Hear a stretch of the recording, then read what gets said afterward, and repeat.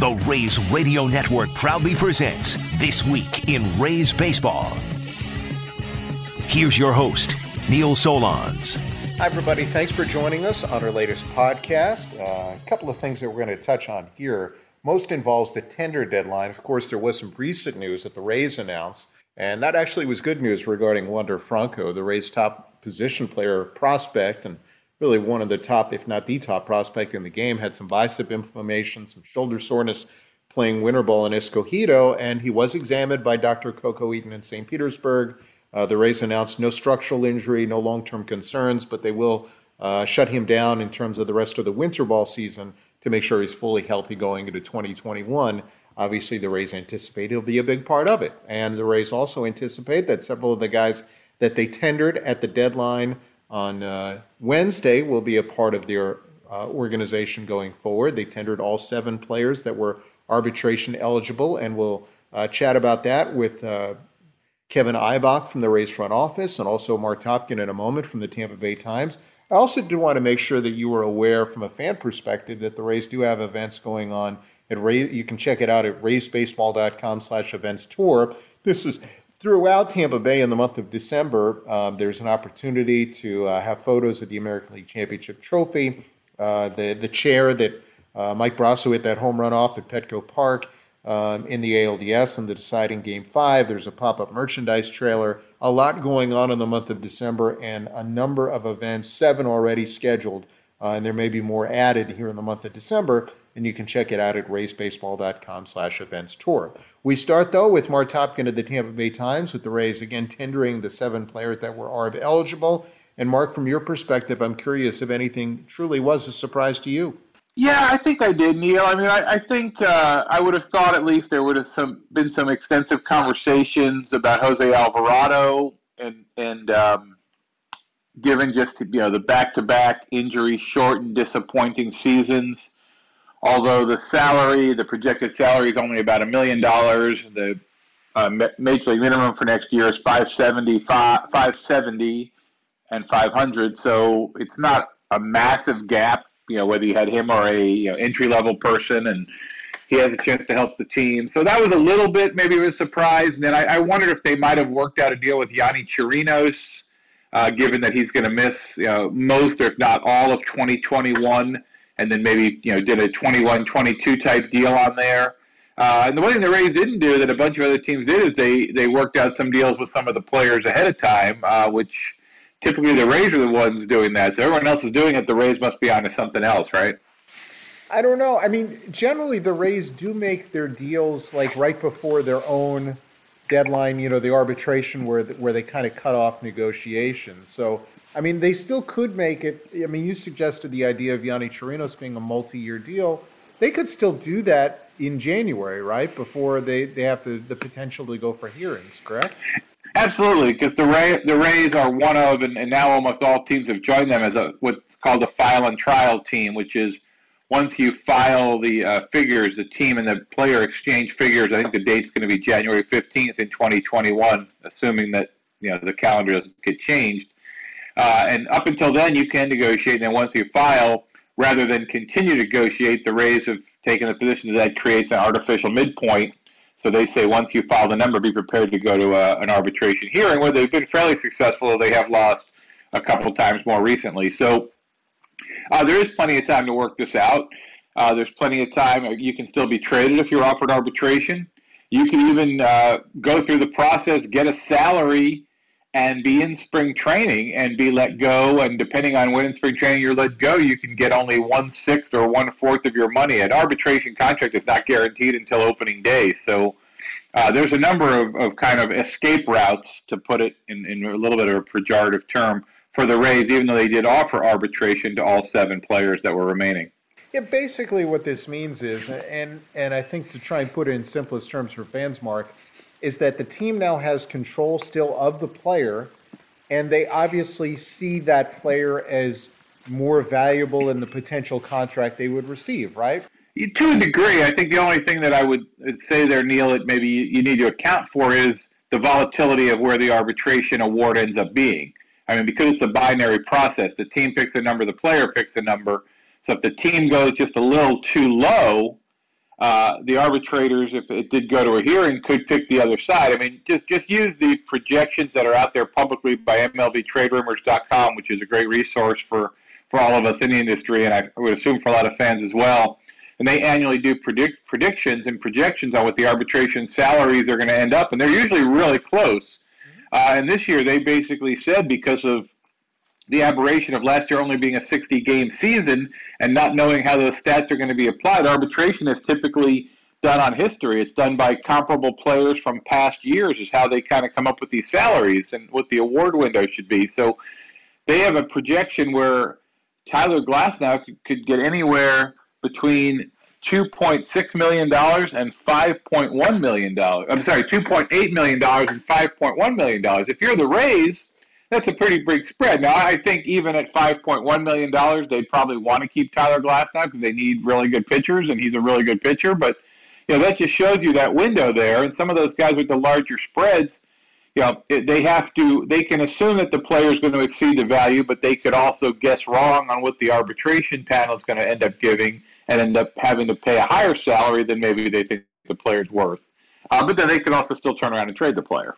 Sure, and I guess that's what I'm referring to. In the case of the players the Rays decided to tender, in most cases, part of the reason you would tender a player is because you have a pretty strong belief that there's interest in him from your standpoint, but also from the rest of the league, that if you decide to engineer a trade, like the Rays did with Tommy Pham or other players in the past, Jake McGee for Corey Dickerson, a player they tendered, that they could go around and make a deal because the league, there are other teams for which that player would have interest at that general area of value. Yeah, that's a good point. And, look at it conversely with the name you just mentioned. The Padres were rumored to be considering non-tendering Tommy Pham, and they decided to tender him. And he's going to make upwards of $8 million, and he's coming off of 3 surgeries in this last season or off season together, with a lot of unknowns about how he's going to be health-wise. And he might be a guy where it might work out, and he comes back and he plays like a $10 or $15 million player, and they get a great bargain. Or he's injured, recovery is slow, isn't the same player. One of the surgeries was to the wrist. And obviously affects your hitting. So who knows what he's going to be like in 2 or 3 or 4 months from now. He just had the surgery a couple of weeks ago. So, they could be taking a huge gamble at a massive number. Exactly. And then on the flip side of that, as we look nationally, and you mentioned, Tommy Pham has got a Rays connection. There are a lot of guys like Kyle Schwarber and Eddie Rosario, some guys of some fairly good ilk. Archie Bradley, who was acquired by the Reds from the Diamondbacks at the deadline, that are pretty good players out there who are now all of a sudden added to the free agent group. Yeah, and it's funny because some players will actually benefit from this because if you're non-tendered, you're freed of those arbitration concerns. You're just now a free agent. And there could be a player who that arbitration window of what he was likely to make, or the arbitration framework, I should say, of what he was likely to make, could be topped by another team that really wants the guy. You might be a team that just thinks Kyle Schwarber, if you're an American League team, you might just think, boy, he'd be great if he was unencumbered defensively. And you could just tell him, you're going to play 150 games. Most will be at DH. We'll run you out in the field once in a while, but, it's really up to you. You're here to hit. And he might just take off in that type of real positive environment. I mean, he's a name, to me, I mentioned in my article in the Tampa Bay Times today, a couple of catchers who were non-tendered, one being the former Ray Kurt Casale and then Tony Walters from Colorado, but also that just an interesting name, and not that he's going to go back to being a catcher, but Kyle Schwarber would be a guy that could be a really good fit for the Rays and for a number of other teams, I think. Yes, and there are a lot of relievers that ended up on the market, too. I'm kind of curious, and people get to read it in the Times. Who are the names that you think would be of most interest from a Rays perspective? Oh, I haven't even been through the whole list of relievers, Neil, because it was so long. But I think we know that they're going to need some left-handed relief. I mean, even though they retained Alvarado or tendered him, you have no way to know what he's going to give you. Obviously, Poche is going to be out for most, or if not all, of the season, having had Tommy John. Free agent. Loop is a free agent, so they have a limited number. You don't know if McClanahan's going to be a starter or he's going to be a reliever. So there's really, to me, a limited number of sure things they have from the left side right now. Mm-hmm. You would think that, Ryan Thompson earned his way to be in the bullpen again. John Curtis certainly did a good job. Maybe he's in there, maybe not. There's going to be a little bit of flexibility there. Obviously, Nick Anderson was the key guy. Diego Castillo certainly emerged. Pete Fairbanks. So, I don't know. I mean, I know the Rays always have the attitude you never can have enough relievers, but I think they actually have a pretty thick bullpen, absent one more pretty dependable lefty as they sit here right now. Yeah, I mean, Cody Reed is a guy that they got at the deadline right. who was injured, who I think they hope to be back. I think they think that Ryan Sheriff can be of, some sort of serviceable use next year too. And there are a lot of guys they've had who've gotten righties and lefties out. But yeah, it certainly would make sense. Jason Shreve was a guy who I think was a little surprising that we've seen with the Yankees, that the Mets had decided to non-tender. And who knows, maybe the Rays do have a fair amount of interest in him. But they're also going to have interest, Mark, on the starting pitching market too, whether it's guys who are non-tendered or guys who are just free agents, because we haven't chatted about this, but obviously right before you were on vacation at the time, but that's when Charlie Morton elected to go to the Braves, leaving a hole, and I thought the Rays were probably going to look for starting pitching anyway, even before all that. Sure, because, the depth is obviously thinned out, Neil. I mean, Chirinos, let's assume he's out for the whole year. Beeks is likely out for the whole year. Brendan McKay is going to be out for at least the first part of the year. And shoulder surgery, it's weird to say, but a shoulder surgery is trickier to come back from than a Tommy John surgery. There's a pretty set, protocol and an expectation for the Tommy John guys. The shoulder surgery guys, especially labrum repairs, it's not a great track record. So, who knows? I mean, we could guess right now between those three guys how many starts in 2021, and zero might be in play there. I mean, you don't really know yet. So, there's three guys that all could figure in that are all out. Charlie Morton, as we said, is out. Josh Fleming looked good in a limited opportunity as a rookie, but you can't count on him being that guy, and certainly not that effective of a guy over a full season. So you've got Ryan Yarbrough. You don't know what Brett Honeywell is going to do, if he's going to be able to pitch the big league level and how durable he's going to be. I just think there's a lot of questions. So you've got, what do you have going in here? You've got Glasnow, Yarbrough, Snell. We're going to come back to Snell in a second here. And then really you've got to see what else, who else do you want to bring up? Now you come back to Blake Snell. Do the Rays trade Blake Snell, Neil? I mean, I think, I wrote a couple weeks ago that, they were open to anything, and that was something that they were going to have to look at for flexibility. I know there's been some reports since specifying that, they are mentioning his name or at least answering questions from other teams. It all makes a lot of sense. And we've seen the Rays trade a lot of really good players over the years. It's how they do business. And possibly trading Blake Snell is another thing that they may do. And it gives them financial flexibility now and in the future. I think if they do so, it's going to be for, there's never going to be probably another Chris Archer deal. But, that type of a deal where they're going to give up a really good player and maybe attach someone to him. Like it could be more of a James Shields, Jake McGee deal, Wade Davis deal, with Kansas City when they got Will Myers and, Jake Odorizzi. I mean, it could be something like that where they, give up some really good players and create some financial flexibility, but they're going to want to get back some really good talent. I think those types of trades only occur where the Rays get a lot in return. And then it also, you mentioned the flexibility, because they didn't sign Charlie Morton. I think there probably are some guys who on one-year deals, they would have interest in the marketplace, especially while Chirinos and McKay are recovering for next year, and guys like McClanahan and Brent Honeywell, and I could mention Joe Ryan and some others are building into next year. They want to have, some continued depth and stability for next year too, as they try and get back to the playoffs. Right, and I think experience counts for something. So I would totally agree with you that I would think they would bring in a couple of guys, whether it's on minor league deals, with the high, the major league salary if they make the roster, or if they do spend a roster spot. One thing to note on Wednesday night is they did non-tender a pre-arbitration player in Edgar Garcia. That does two things. One, the more obvious one is it opens up a roster spot, whereas if there was someone that they planned to turn around and sign here in the next day or two that was non-tendered elsewhere, it makes it an easier move for them to just be able to put that person on the roster. It gives them an open spot if they want to take someone in the Rule 5 draft. And you also have the possibility that by doing it that way, they can re-sign Edgar Garcia and bring him back to the big leagues before the May 15th deadline, whereas if they had released him, they would have to wait till May 15th. Now, that probably to me is the lesser benefit here. I think the roster spots have more value, but it did show me that they clearly have there's always a next step, and I think that next step must be something they have in mind. Correct. And the next step could be a guy who is non-tendered, but it also could be somebody who is on the free agent market that they're closing in on too. I mean, that's certainly possible. If that's why Trevor Bauer was seen flying into Tampa. I wouldn't go that quite, Ralph. And for the most part, it's been a quiet offseason for most teams, Mark. I think Mike Minor's the only multi-year deal. Are the virtual winter meetings going to start to move things along, or are it's going to be quiet for a bit in your mind?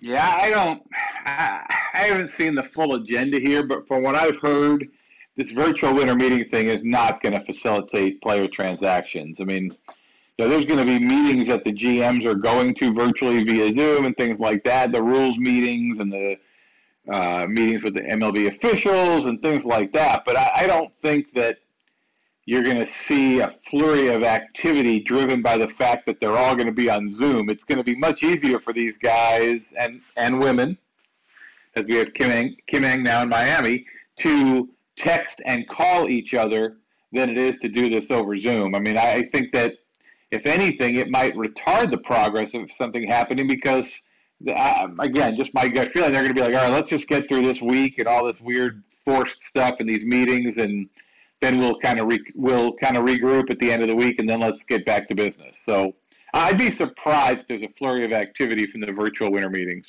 Mark, good stuff. We'll be following and reading in the Tampa Bay Times, and I'm kind of curious what comes out the next several weeks.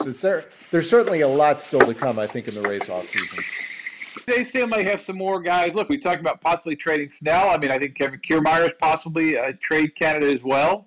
Yeah, I've seen some people speculating that maybe this is when they trade Willy Adames if they want to clear a spot for Wander Franco. I mean, there's all kinds of things that they could do, but reality is they have to get some players too. They don't have a catcher right now, Neil, and if they were playing tomorrow, I think you might be asked to suit up. Not as a left-hander, Mark. They're innovative, Neil. Don't ever discount the Rays. Innovative, but also smart. Thanks for hanging out with us, Mark. Anytime, Neil. Well, we certainly appreciate some time from Mark Topkin of the Tampa Bay Times, and joining us from the Rays front office is Kevin Eibach. And Kevin, first of all, I'm guessing you were fairly involved in all the tender discussions. Was there any difficult decision for the group, or was this a fairly easy process for you guys in this next step of the offseason? Thanks for having me, Neil. In terms of the tender deadline and some of the other deadlines we've been up against the last couple of weeks, obviously we've got a later start in the offseason, playing deep into the postseason, and that's a good problem to have. So none of these decisions are ever easy, and they were certainly expedited this year. The timeline was. So, I think we want to keep our club together as best as possible and look towards the future. And, there was a lot of people that, going through the tender deadline, a lot of our players that we consider core players, and we want to continue to develop and have them help us in 2021. So I wouldn't call anything easy, but, we were able to make decisions and do the right thing for the organization. At the tender deadline, there were a lot of people around the game suggesting that there were going to be a flood of non-tenders. We saw basically the same number of non-tendered players in Major League Baseball as last year. Is that surprising to you?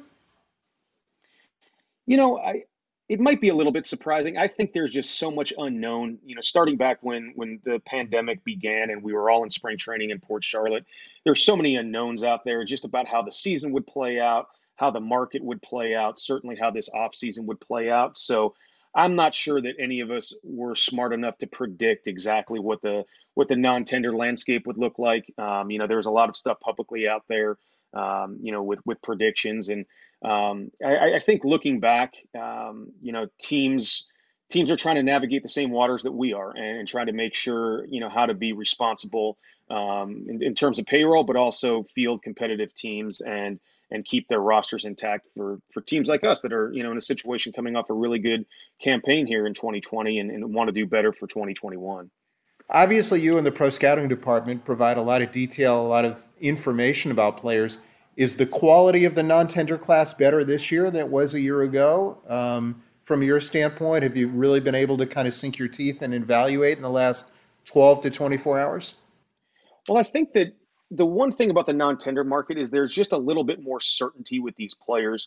On the pro personnel and pro scouting side, we pride ourselves in our in-person evaluations of the market, whether it be the minor league free agent market, the major league market, the trade market, certainly.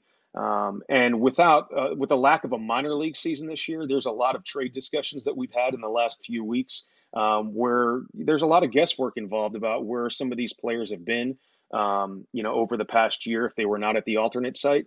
So to answer your question, I think with the major league non-tenders, there's a little bit more certainty there about what you're getting. A lot of these players, were participants in the abbreviated season. Some spent some time at the alternate site, but regardless, I think we just have a lot more information, both in live or video looks, and then certainly with the data, to feel a little bit more comfortable about what's up there on the top end of the spectrum, and also, in what we would consider to be the value bin. From the outside looking in, the market has moved slowly. I think as we record this, Mike Minor is the only free agent to sign a multiple year deal, and that was 2 years. From your perspective, are things moving slowly as well? And if not, where are they moving more quickly? I think our focus this offseason, very much so is to address some of the needs that we have going into next year on the pitching front, the catching front. Obviously we have some holes to fill. We do our due diligence every offseason, so I would not say things are moving more slowly for us this year. We take time to, really analyze the market, see where we find value. Certainly have our players lined up that we're interested in.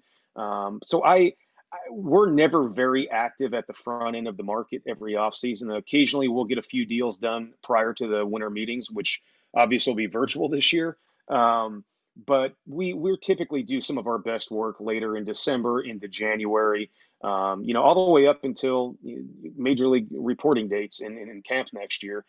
We typically use the entirety of the offseason, and we're not a team that often rushes into the market. So I would say this is pretty status quo for us. Haven't noticed a real difference, but certainly other teams that may be more aggressive historically in the free agent market may be treading water more than normal. In terms of the marketplace itself, you guys have a very unique position right now. You do have an open 40-man spot for a free agent, but you also potentially could have some openings that are going to occur in February or March, assuming Colin Poche and Jalen Beeks and Yanni Chirinos are on the roster and then would move to the 60-day injured list coming back from Tommy John.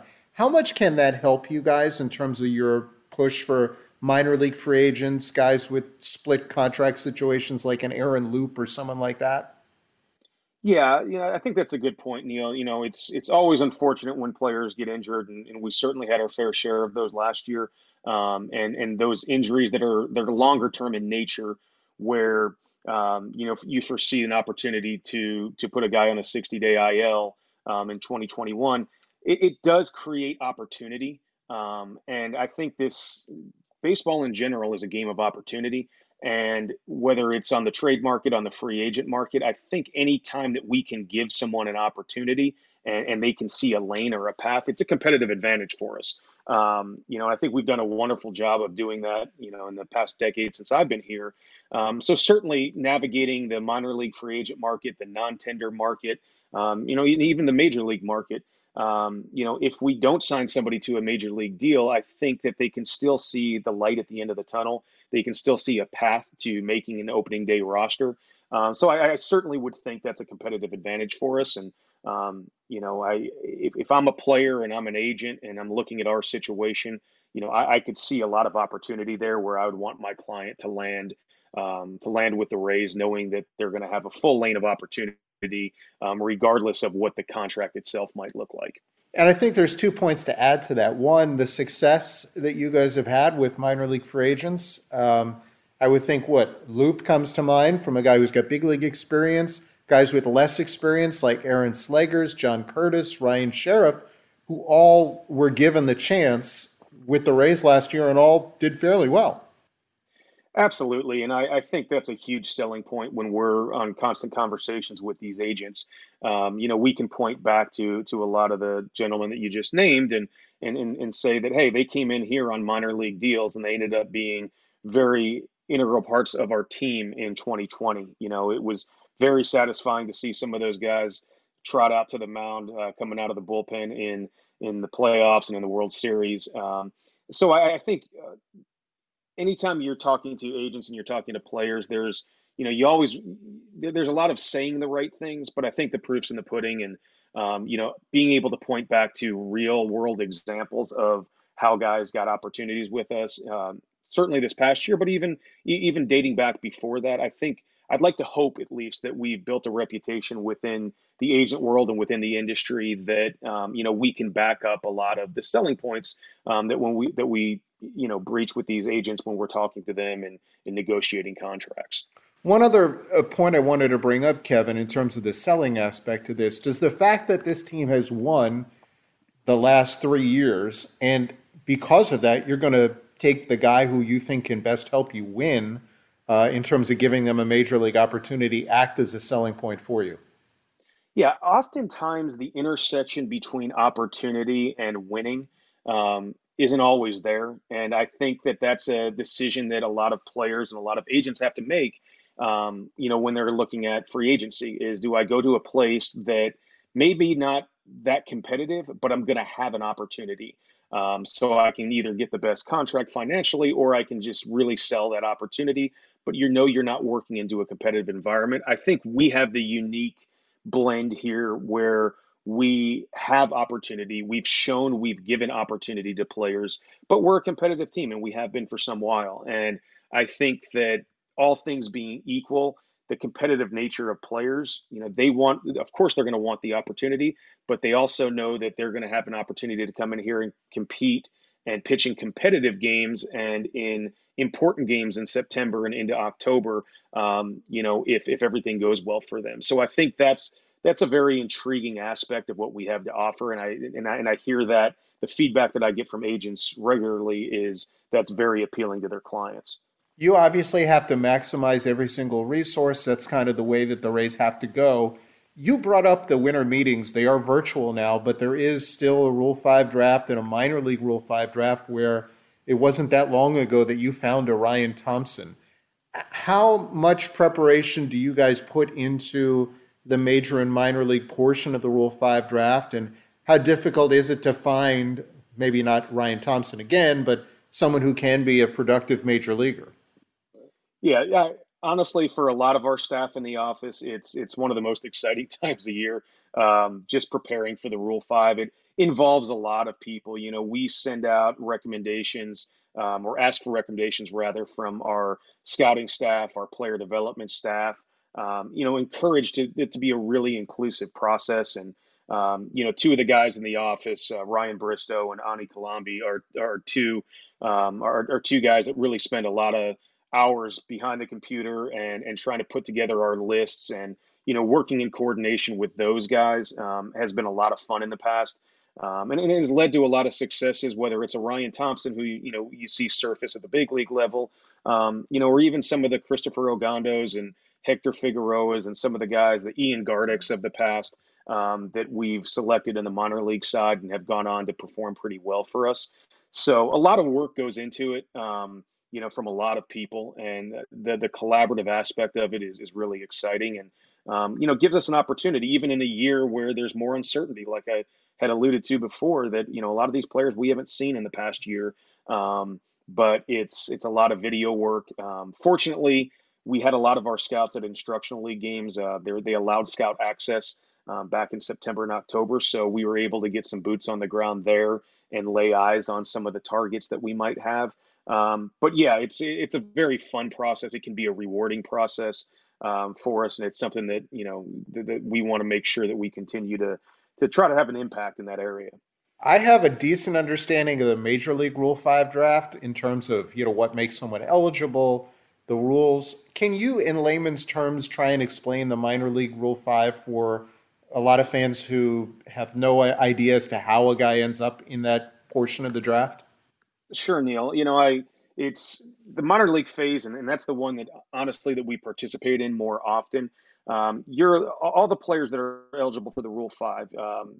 They can either go on your 40-man, similar to Josh Lowe or Taylor Walls or Drew Strotman, players that we've added to our 40-man roster, and then those are usually the transactions you hear about, who was protected on the major league roster.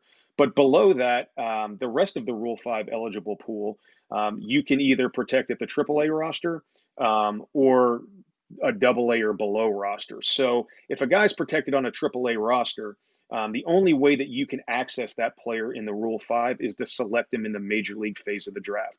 That's the phase that everybody's familiar with, where the player has to stick on a roster at the big league roster next year. I think the last example of a player that we took in that phase was Kevin Gadea several years ago. But there are a lot more handcuffs, as we call them, or restrictions that make it tough for those players to stick.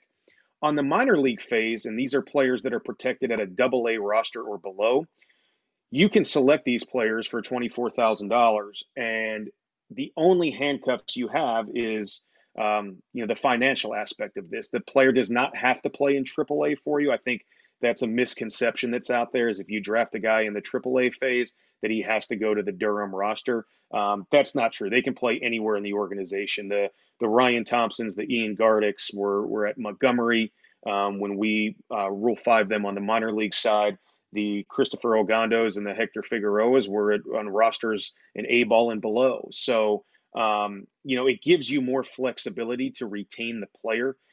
There's no minimum games requirement that they play. Obviously, with the Ryan Thompson example, you can minor league Rule 5 an injured player and continue his rehab and hopefully see the fruits of your labor when he comes back healthy, like we have. So just because there's less handcuffs and less restrictions on the minor league phase, we tend to be more active there. So let's say he was not protected, on a AAA roster, so you could claim him in the AAA phase. Is that kind of how it works? Correct. It very much mimics the major league phase where there's a selection order. And this year, for all the right reasons, we're picking it towards the back, just in front of the Dodgers. So that order will go through on the AAA phase. And what happens often, too, when you're picking that deep is you may target some players that may not get to you at pick 29. Other teams are staring at a lot of the same information that we are, or have a lot of the same scouting reports out there on some of these players. So picking at the back end of the round, even in the minor league phase, has some disadvantages, certainly. So there's no guarantee that our targets will be there when it becomes our turn. But yes, it very much mimics the process of the major league phase, just without the subsequent roster restrictions. Kevin, good stuff. Good luck on the free agent market and with the virtual winter meetings, and hopefully we'll be able to see you in person soon. Great, Neil. I appreciate it. Hope all's well. Certainly appreciate the time of Kevin Eibach from the Race Front Office joining us, as well as Mark Topkin of the Tampa Bay Times. As news develops, we certainly will have it for you on our blog, raysradio.mlblogs.com. Whatever takes place during the virtual winter meetings, we'll be covering it, and we also expect to have a podcast next week. And obviously, as events warrant, during the course of the offseason. We certainly appreciate you being with us, and we will chat with all of you soon.